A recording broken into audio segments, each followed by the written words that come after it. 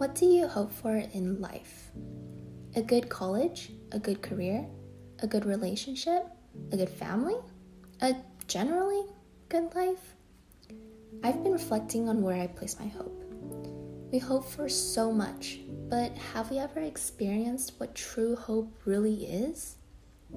Biblical hope is more than wishing things will work out. It is resting in the God who holds all things in his wise and powerful hands. Biblical hope is a confident expectation of a guaranteed result that changes the way you live.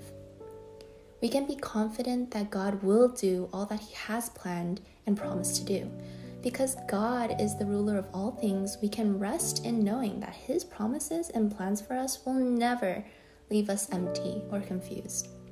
Our hope doesn't rest upon our own understanding, but instead on God's goodness and his rule. And so when we live with true hope in the one that will never fail us, we live with confidence and courage that we otherwise would not have.